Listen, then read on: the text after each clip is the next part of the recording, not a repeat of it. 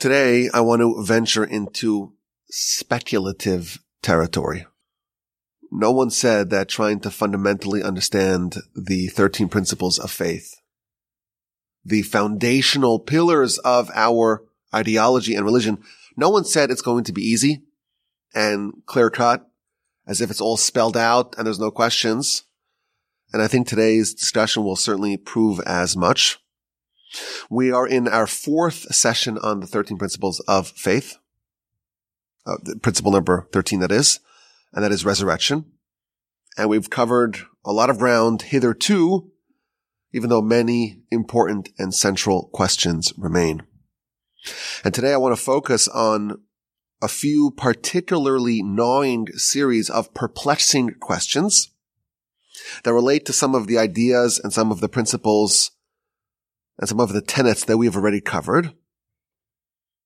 And I want to suggest an approach that will resolve these questions and provide a deeper understanding into the ideas of resurrection that we've already touched upon. But I want to warn you, give the following disclaimer, that although what I am going to say seems to me to be accurate, and I think there's some evidence to prove it, it's not super corroborated by the sources. It seems like it's hinted to by the sources, but I haven't seen anyone that kind of lays it out exactly the way that I'm going to do it today. It's not quite as explicit as the way that we will present it for y'all today. And I want to begin with 4 questions, and then I'm going to suggest an idea, and these questions are all going to be sourced. So you'll have plenty of sources, but kind of putting it together, I have not seen anyone else do. And that's going to provide, I think, a much deeper insight into the concept of resurrection as we have seen it thus far. I want to begin with maybe a more general question. Last time we established that there are 2 types of resurrection. There's one in the times of Messiah, and there's one later on as a preparation, a precursor for Olam Haba. It seems like all the sources agree that there are 2 types of resurrection, 2 instances of resurrection. One's in Messianic times, and one is in the run-up to Olam Haba, where people are going to be born again, resurrected, for the purposes of their eternal fate. And we differentiated between these 2 types of resurrection. The resurrection types of Messiah, well, that's exclusively for the righteous. The righteous who worked so hard to bring about Messiah, who worked so hard to advance the cause of God in their lifetimes, they will be brought back to enjoy the fruits of their labor. They will be able to witness the product, the byproduct of their work. They'll be able to do all the mitzvos they were not able to do beforehand. The Gaon of Vilna, as we mentioned, he never brought a sacrifice. Why should he lose out? There's mitzvos that can only be fulfilled in the Messianic times. Temple will be rebuilt. All the laws, all of them, will be operational. And the people that worked so hard to effectuate that, they will be able to participate in it and earn the benefits of the mitzvos. As we know, there are 613 mitzvos. All of them. And there are 613 parts of your soul, and there are 613 parts of your body, because every mitzvah provides life and vitality and perfection and elevation to another element of your existence. If someone did not have the great fortune of doing all the mitzvos, because they happen to have lived in a time where there was no temple. The Rambam, he lived in the 12th century. He couldn't have brought a sacrifice. Rashi never brought a sacrifice. Why should they lose out? Why should they lose out on the perfection that is attained with many of the mitzvos? They never observed the laws of Yovel, of the Jubilee. And therefore their soul never benefited from that merit of those mitzvos. And therefore they're going to come in the times of Messiah, and they'll be able to do all those mitzvos, and they'll be able to earn the elevation and transformation of their soul that is bestowed upon it by those mitzvos. And that way in Olam Haba, their soul will be perfectly refined and elevated. And we talked about how the ones who are buried inside the land, they're going to come out first. And the ones buried outside the land will have to roll through the subterranean tunnels. And that is a painful enterprise. And the ones who emerge, because they're buried in the land, emerge first, and maybe even 40 years before the ones who roll from outside the land. That we saw last time. And that's the Messianic resurrection. And then there's a second resurrection. And that is for the run-up to the eternal fate. And part of that is judgment.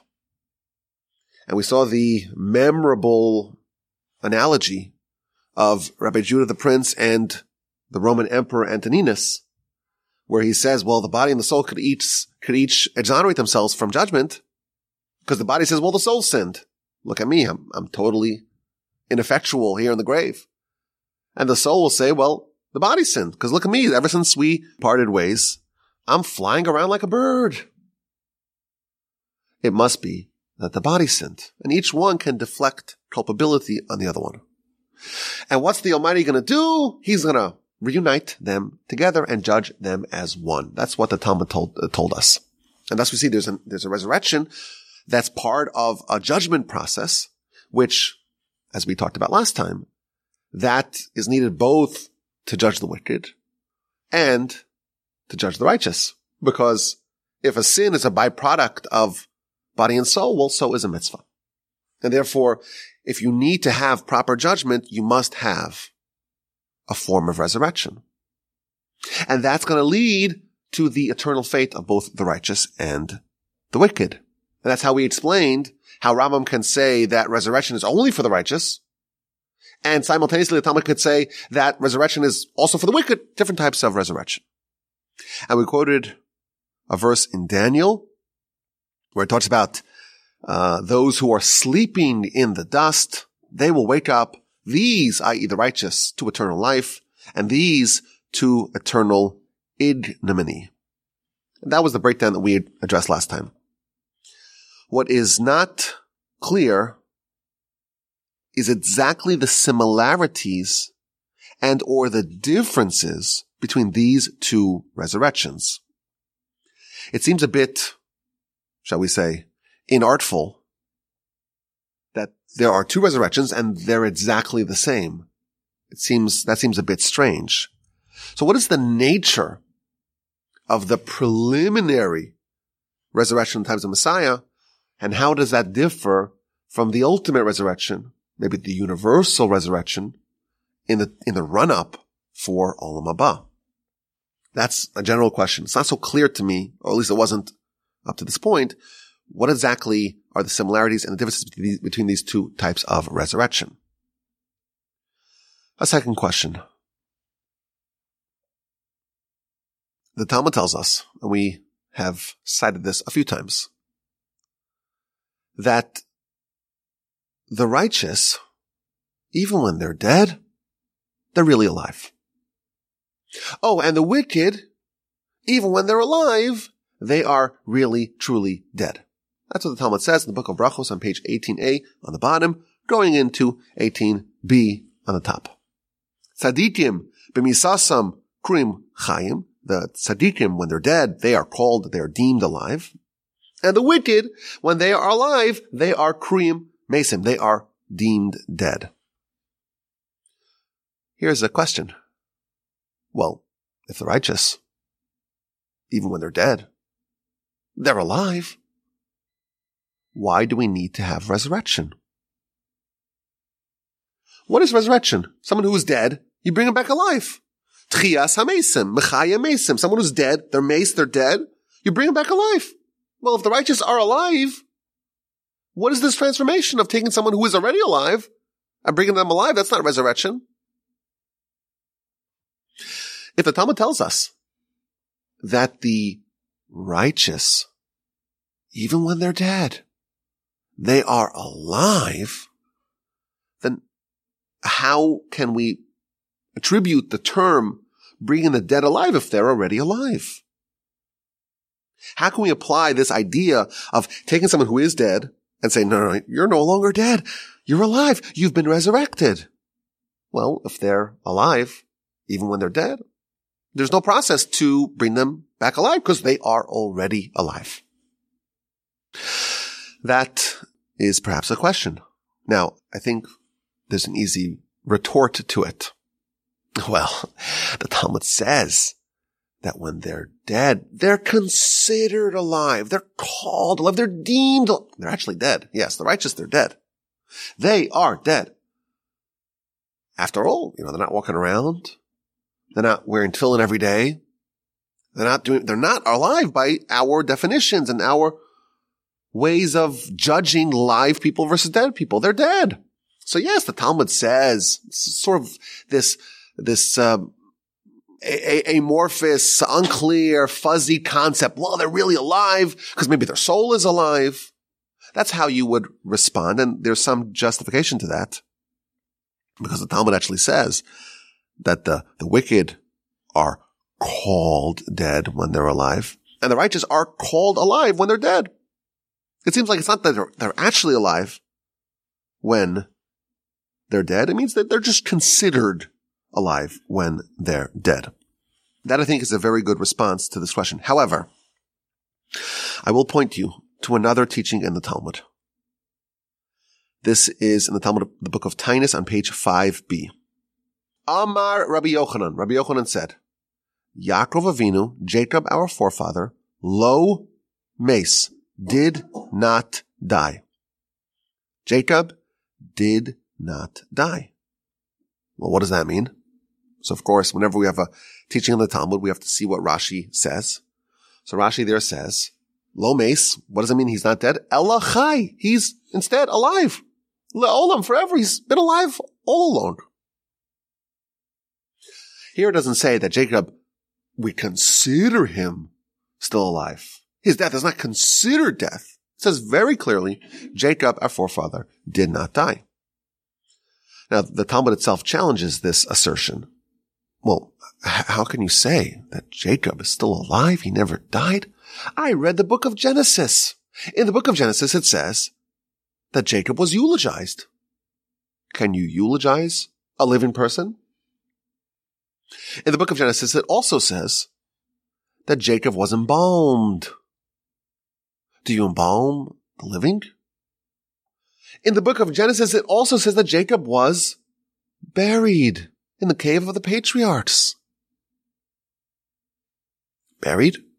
How can you bury a living person? So the Talmud is challenging this idea that Jacob is still alive. He never died. We see parts of his story that clearly tell us that he, in fact, did die. Says the Talmud, no, Jacob never died. So why did they embalm him? Because he appeared to have died. It looked like he died. It seemed like he died. But he was just as alive as he ever was. And yes, they eulogized him because he appeared to be dead. But he was alive. But they eulogized him and they embalmed him because he appeared to be dead, but he was really alive. And they buried him because he appeared to be dead, but he was truly alive. Thus concludes the Talmud. So we see, at least with regards to Jacob, the Talmud says very explicitly, he never died. And although that assertion was initially challenged, the Talmud concludes that no, he never died. Now, the Tosfos commentary points to another teaching in the Talmud. This is from the book of Sota on page 13a. It gives a detailed and dramatic account of the burial of Jacob. And it tells about the whole procession, the funeral procession of Jacob from Egypt to Hebron, to the land of Canaan. And the incredible eulogies that were done for Jacob. And then it says that when they arrived at the cave of the patriarchs, Esav was there, Jacob's twin. You remember him. And there was only one more burial spot left in the cave. In the cave, Adam and Eve were buried. Abraham and Sarah were buried. Isaac and Rebekah were buried. And Leah, one of Jacob's wives, was buried. And there was only 8 spots. And Esau wanted his spot. He said, well, Jacob, you already took 1 spot. You buried your wife there. The last spot's mine. And they said to him, but you sold your birthright. Don't you remember that? For that pot of stew? That red stuff? You sold your birthright. He says, yes, I sold my birthright. So I'm no longer the firstborn. But I didn't sell my identity as part of the family. So yes, Jacob has the first spot, but I get the second spot. But they said to him, no. You actually sold your second spot. Jacob made a big pile, the Talmud says, a big pile of all the monies and valuables that he had earned outside the land of Israel. And he exchanged it with Esau for the rights to the second burial spot in the cave. And thus, Jacob buried Leah in the spot that he owned. And Jacob himself was to be interred, was to be buried in the second spot that he purchased from Esau. That's what the Talmud tells us. And Esau responded, says, I don't remember that sale. News to me. Do you have any documentation? Is there a contract? And they say, yes, there is. But we left it in Egypt. Ah, alas. We left it in Egypt. So again, this is a terrible disgrace to Jacob. He needs to be buried. And Esau is stopping them. And there's this very long funeral procession. It's just held up by Jacob's twin brother. And he's demanding to see the documentation. It's my spot. Jacob must be buried elsewhere. So they sent Naphtali, who was a very swift one. He was swift like a deer, hustled back to Egypt to go get the documentation. He starts running back to Egypt. And meanwhile, everyone's just sitting around until Jacob's grandson named Hushim, he was deaf, the only son of Dan. And he's a little bit slower to realize what's happening. And he communicates to someone, says, what's happening here? And they point to Esau, that man. He's preventing Jacob from being buried.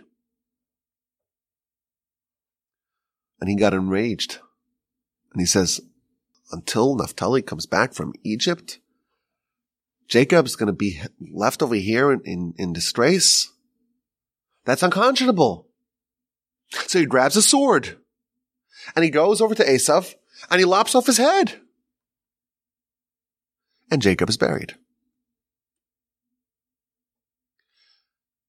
And there's a postscript to the story. The postscript is, well, first of all, it tells us that Esau's head was buried, in fact, in the cave. His body was buried elsewhere. But the Talmud brings a postscript. The Talmud says that when Esau was decapitated, this is the words of the Talmud, his eyes fell out and they fell on the legs of Jacob. Now listen to this. This is the critical part. This is a fascinating Talmud. And what it means is, of course, it's a very deep teaching here. But the Talmud says that Jacob opened his eyes and smiled. That's what it says in the Talmud, in the book of Sota, on page 13a. Jacob opened his eyes and smiled.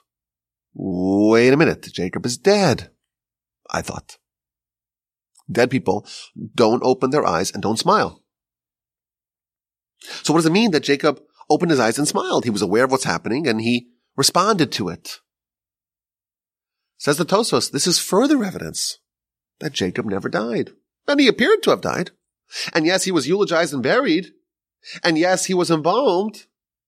But he actually was completely alive. And as an aside, the commentaries note that even though it's halakhically prohibited to embalm, this is the reason why Jacob was embalmed. Because had he not been embalmed, and he would have just lied there, he would not have decomposed because he was still alive. And then the Egyptians would have deified him because, wow, someone's dead and they're not decomposing.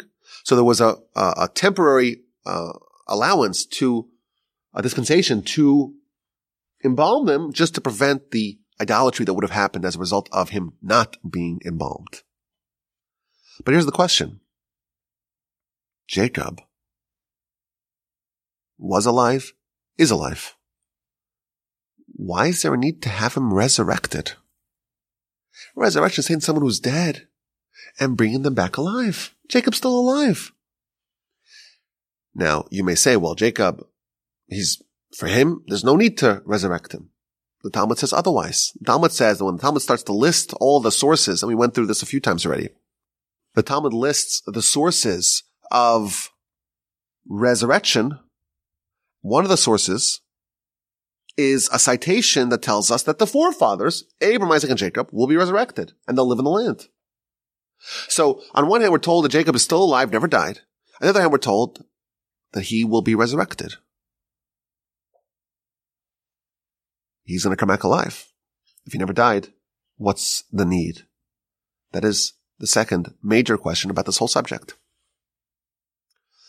A third question. Rambam, of course, is the one who is guiding us in these 13 principles of faith. And there is a lot of debate over what Rambam, what his position is about resurrection, and the major problems that seem to be present in his position.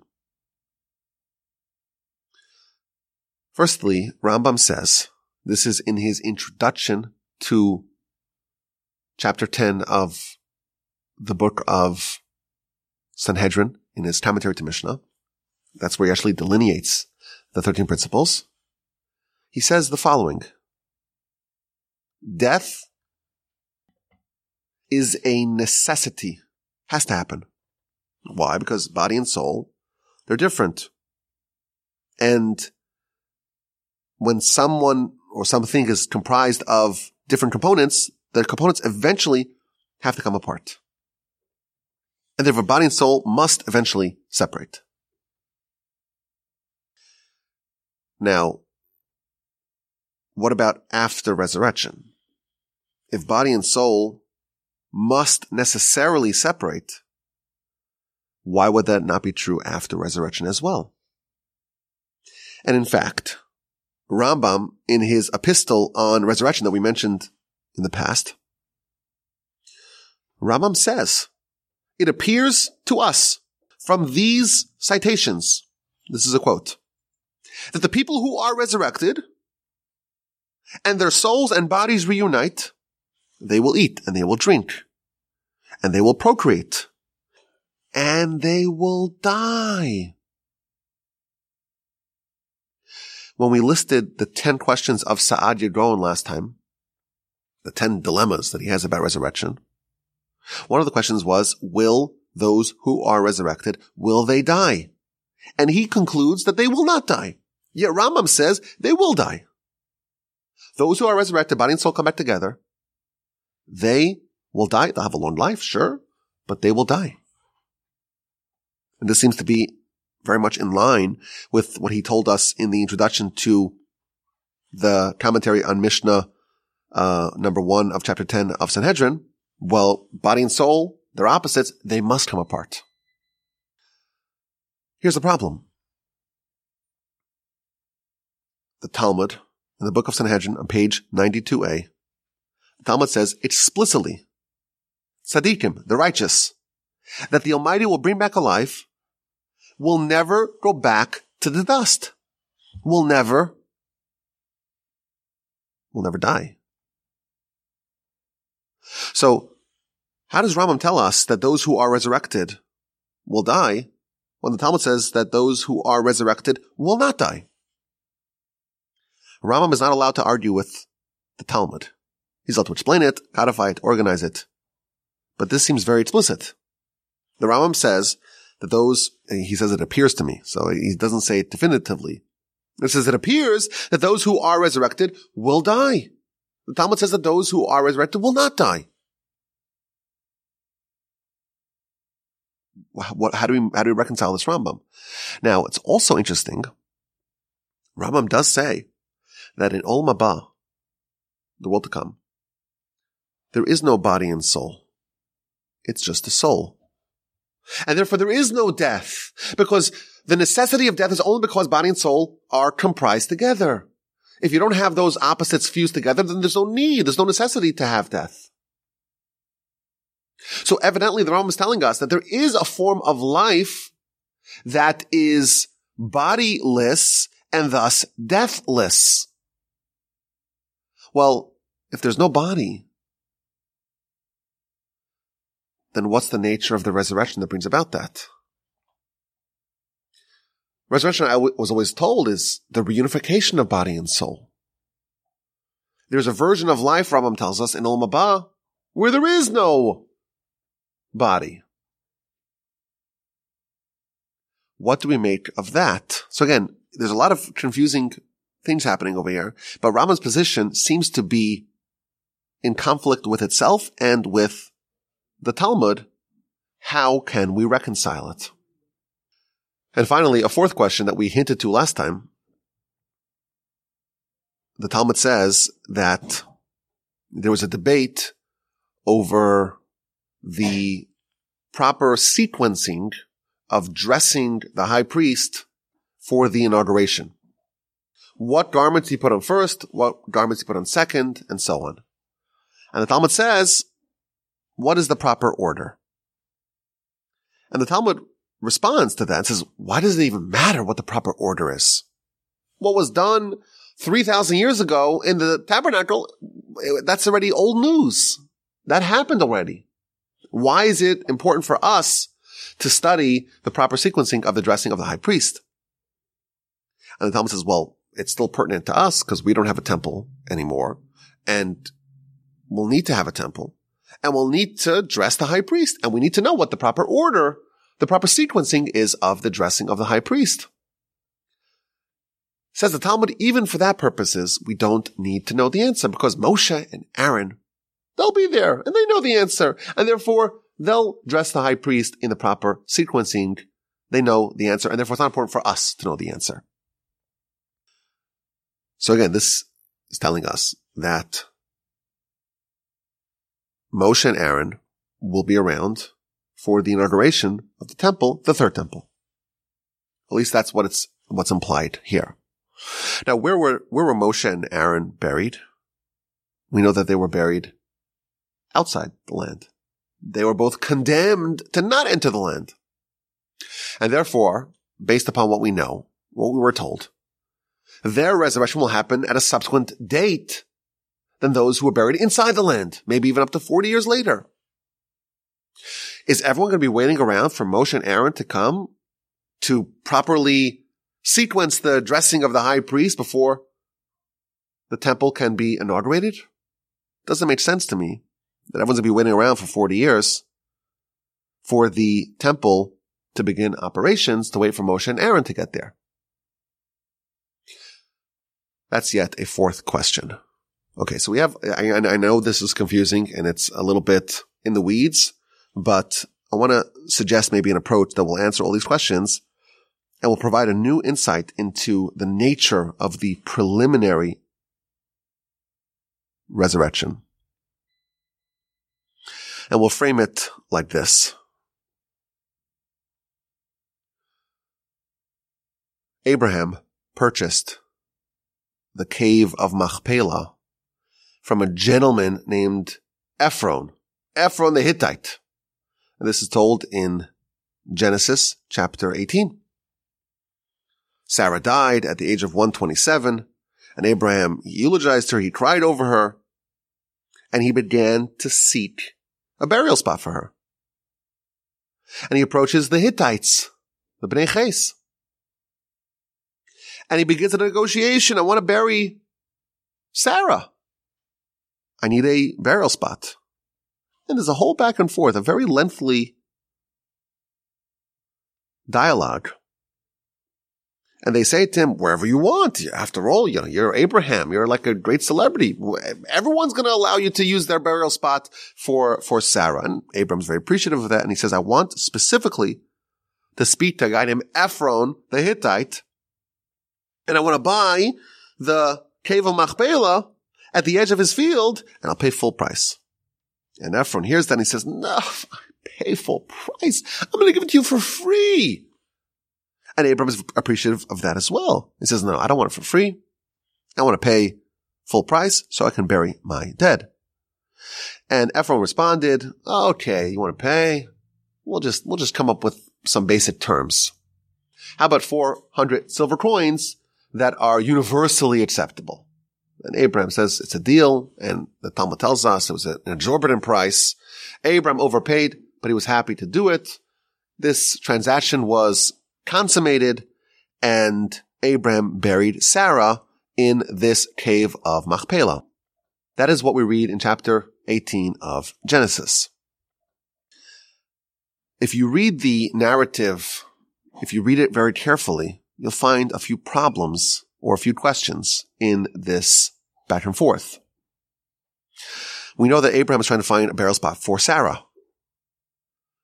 But that objective is repeated 7 times.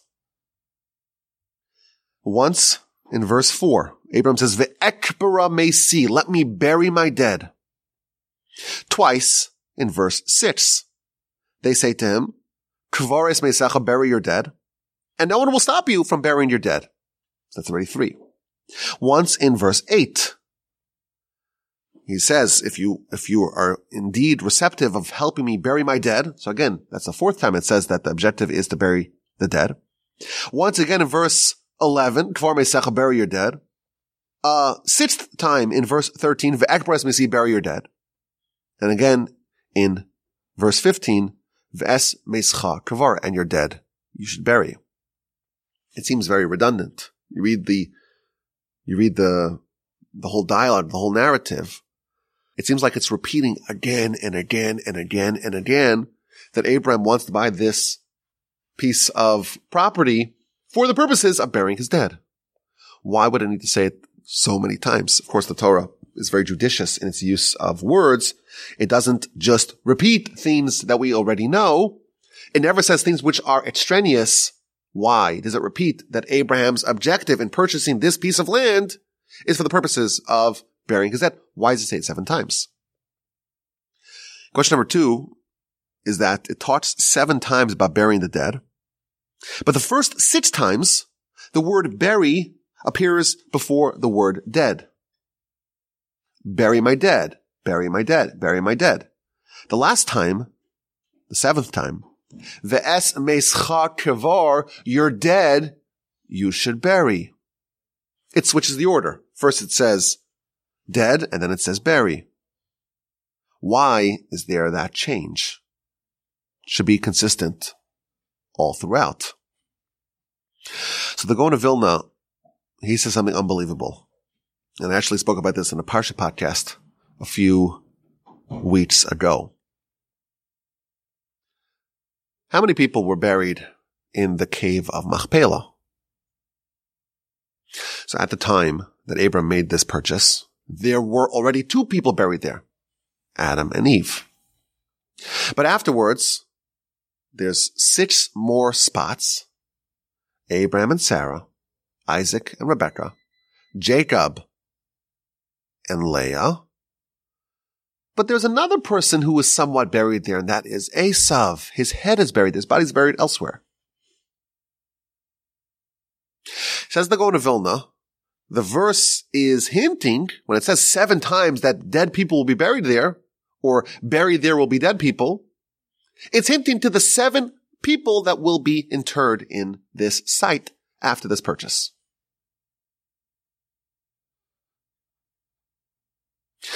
And the first 6 who are buried, when the verse describes that, it says, bury your dead. They will be buried alive. The burial will happen before they die, because they're righteous. Abraham and Sarah, Isaac, Rebekah, Jacob, and Leah are all righteous. And those people, when they're dead, you may think they're dead, but they're really alive. Jacob opened his eyes and smiled. He appeared to be dead, so he was eulogized, and he was embalmed, but he was alive.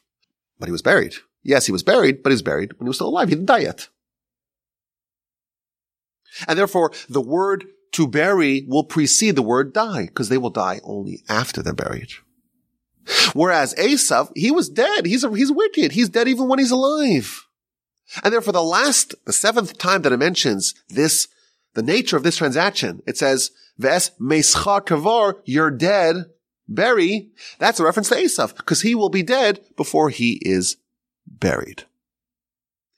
That is what the Gaon of Vilna says. And he quotes the Talmud that we mentioned earlier, Brachos 18a and 18b. The righteous are alive even when they're dead. Abraham, is he righteous? Yes. So he's alive even when he's dead. But he was buried. Yes, he was buried, but he hadn't quite died yet. Sarah, is she righteous? Sure. So when she's dead, she's still alive. So she was buried before she died. Isaac and Rebekah, are they righteous? Sure. So the word bury appears before the word alive, before dead. Jacob and Leah, same thing. Buried alive. Esav, he's wicked. Meischa kavar, dead, you should bury. That is what the Gaon of Vilna says.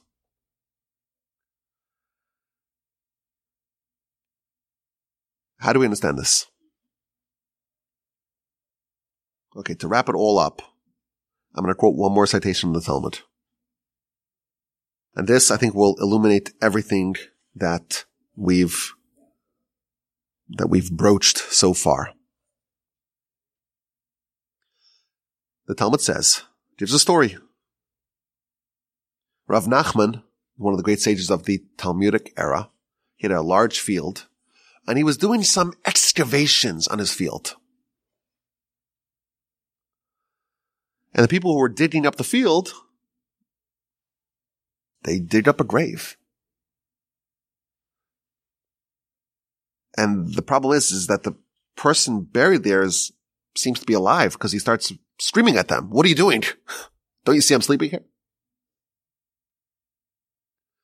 The dead starts to castigate them and reprimand them. So they, of course, freak out. And they go to Rav Nachman. And they say that there's a person who was buried in your land, and we dug it up. This is the Talmud, by the way, in the book of Shabbos, page 152b. We dug it up, and he started to reprimand us and castigate us. Okay, that's obviously, something which should catch your attention. So he runs over there and sees the grave and sees the guy there. And he says, well, who are you? And he says, my name is Achai, the son of Yoshia. Okay. And Rav Nachman is a little bit perplexed by this. He says, wait a minute. How is it possible that you're alive if you've been buried? Don't we know? Don't we have a tradition in the name of Rav Mari that the righteous will turn into dust?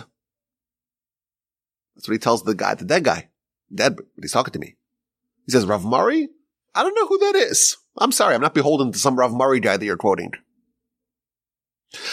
So Rav Nachman tries a different tactic. He says, I have a verse in scripture that tells me that the righteous will die. It tells us that the body will return to the dust from whence it came. So you may not know who Rav Mari is, but you certainly know what the verse says. The verse says that after people die, their body will be restored to the dust from which it came. And therefore, how am I talking to you? Why are you still alive? So he says, yeah, well, you just quoted me a citation from Koheles, from Ecclesiastes. You obviously didn't learn all of Tanakh. Because had you read the book of Mishlei, the book of Proverbs, you would know that it's possible for people to not actually be buried, to not actually die, to not return to their dust. And he quotes him a verse in Proverbs, chapter 14, verse 30. V'rekev atzamos kina. The rotting of the bones is envy. If someone's envious, their bones will rot. They'll die. If someone's not envious, their bones will not rot. So don't quote me a verse in Ecclesiastes. I'll quote you a verse in Proverbs that says, well, if you don't have envy, you won't die. Period. And I didn't have any envy, so I'm not dead. And that's how I can explain this unusual phenomenon of digging up a dead body. You thought it was dead. The guy's alive. He's talking to us. He's rebuking us. And now he's explaining the verse that substantiates his life even in the grave. Okay. So Rav Nachman is still not convinced, and he starts to poke him. And he realized, like, this is not like some sort of a hologram, like this, like he feels it's a person. He has substance.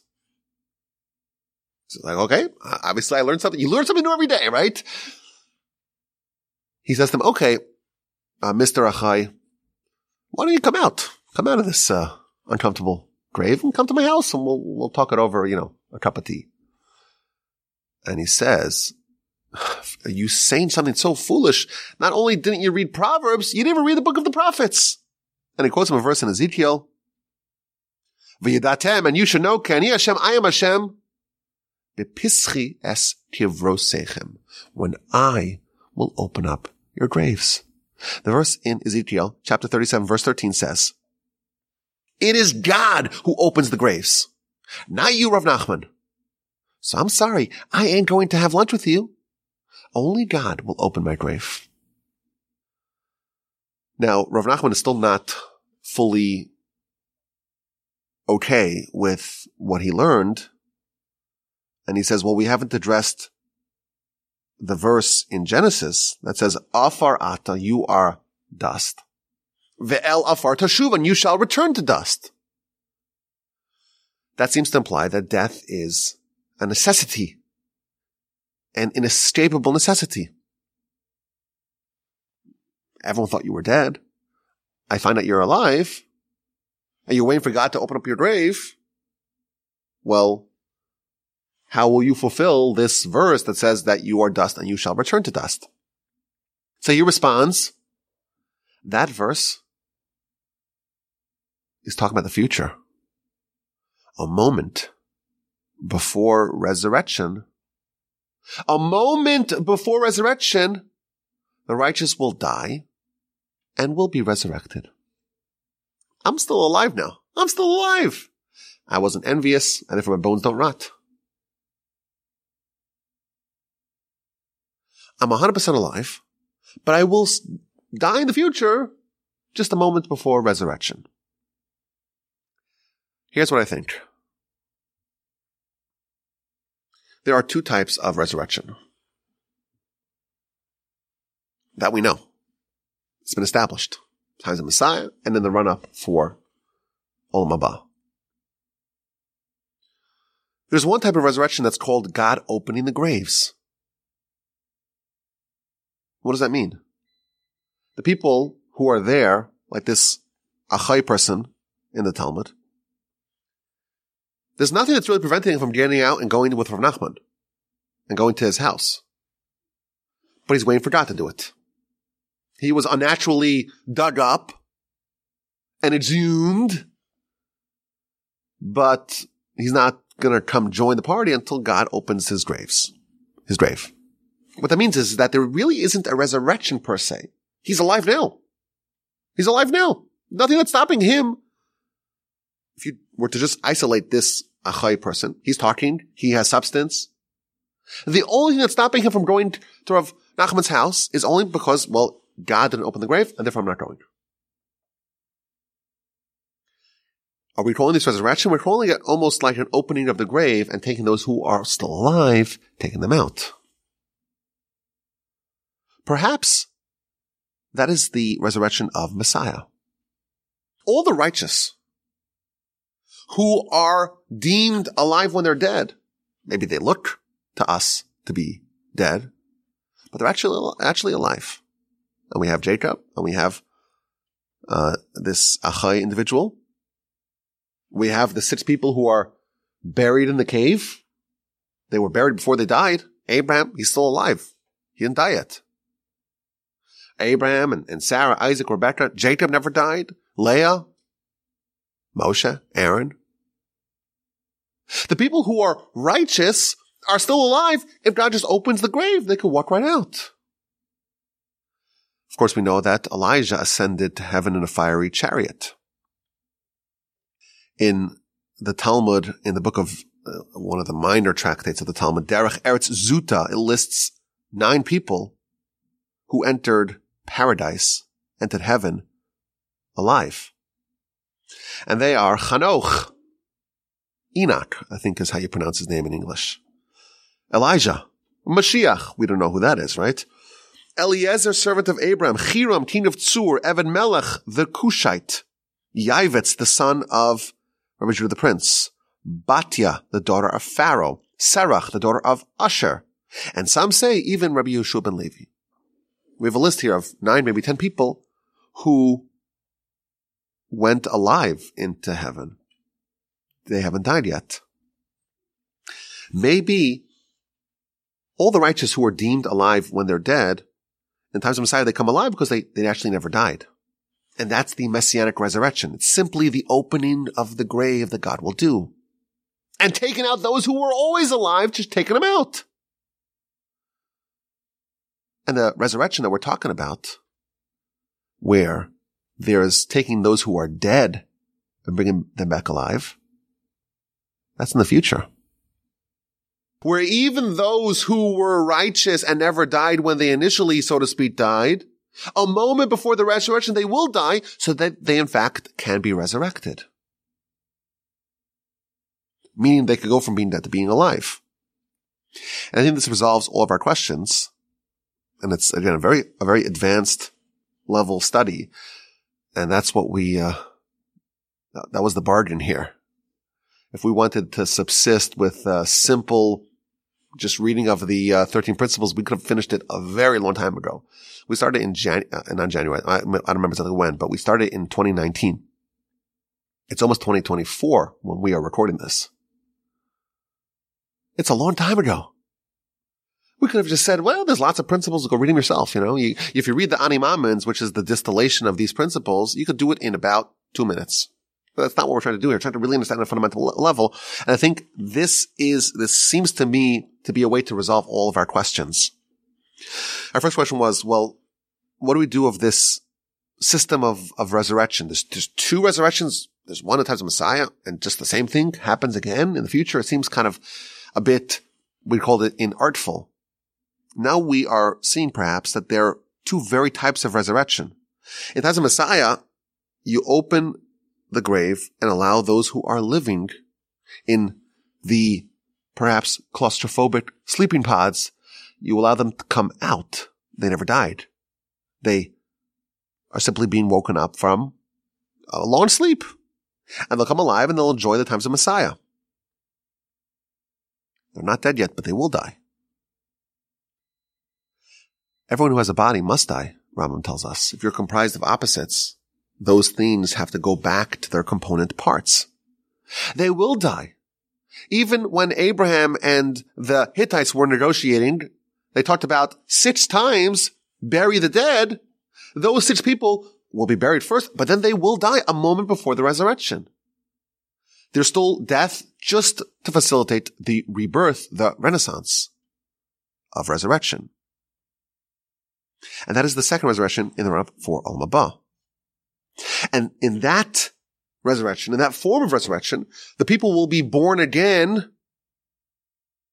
People who died, the righteous who died an instant beforehand, everyone else who died, actually died beforehand, they will be brought back in a very different way, in a way that can even tolerate eternal life. Perhaps without a body.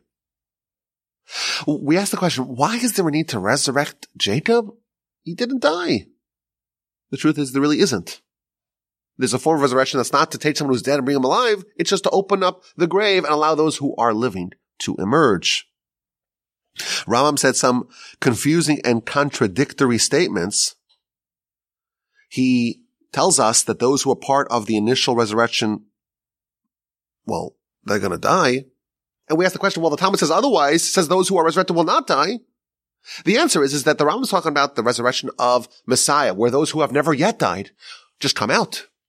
And they will indeed have to die in the future, but they've never died yet before. They haven't, that's not the resurrection that's being addressed by the Talmud, which is the ultimate resurrection in the run-up for Olam Haba. Those people who come alive will in fact not die. The ones who will come alive as a Messiah have in fact yet to die. Oh, and Moshe and Aaron, you just open the grave and they can waltz into the temple and dress the high priest properly. There's a seamless re-entry because after all, they've never died.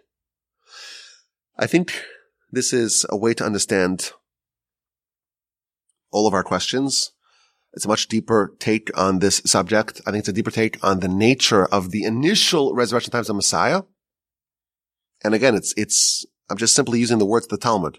The Talmud in the book of Shabbos 152 quotes the verse in Ezekiel, this is the opening of the graves.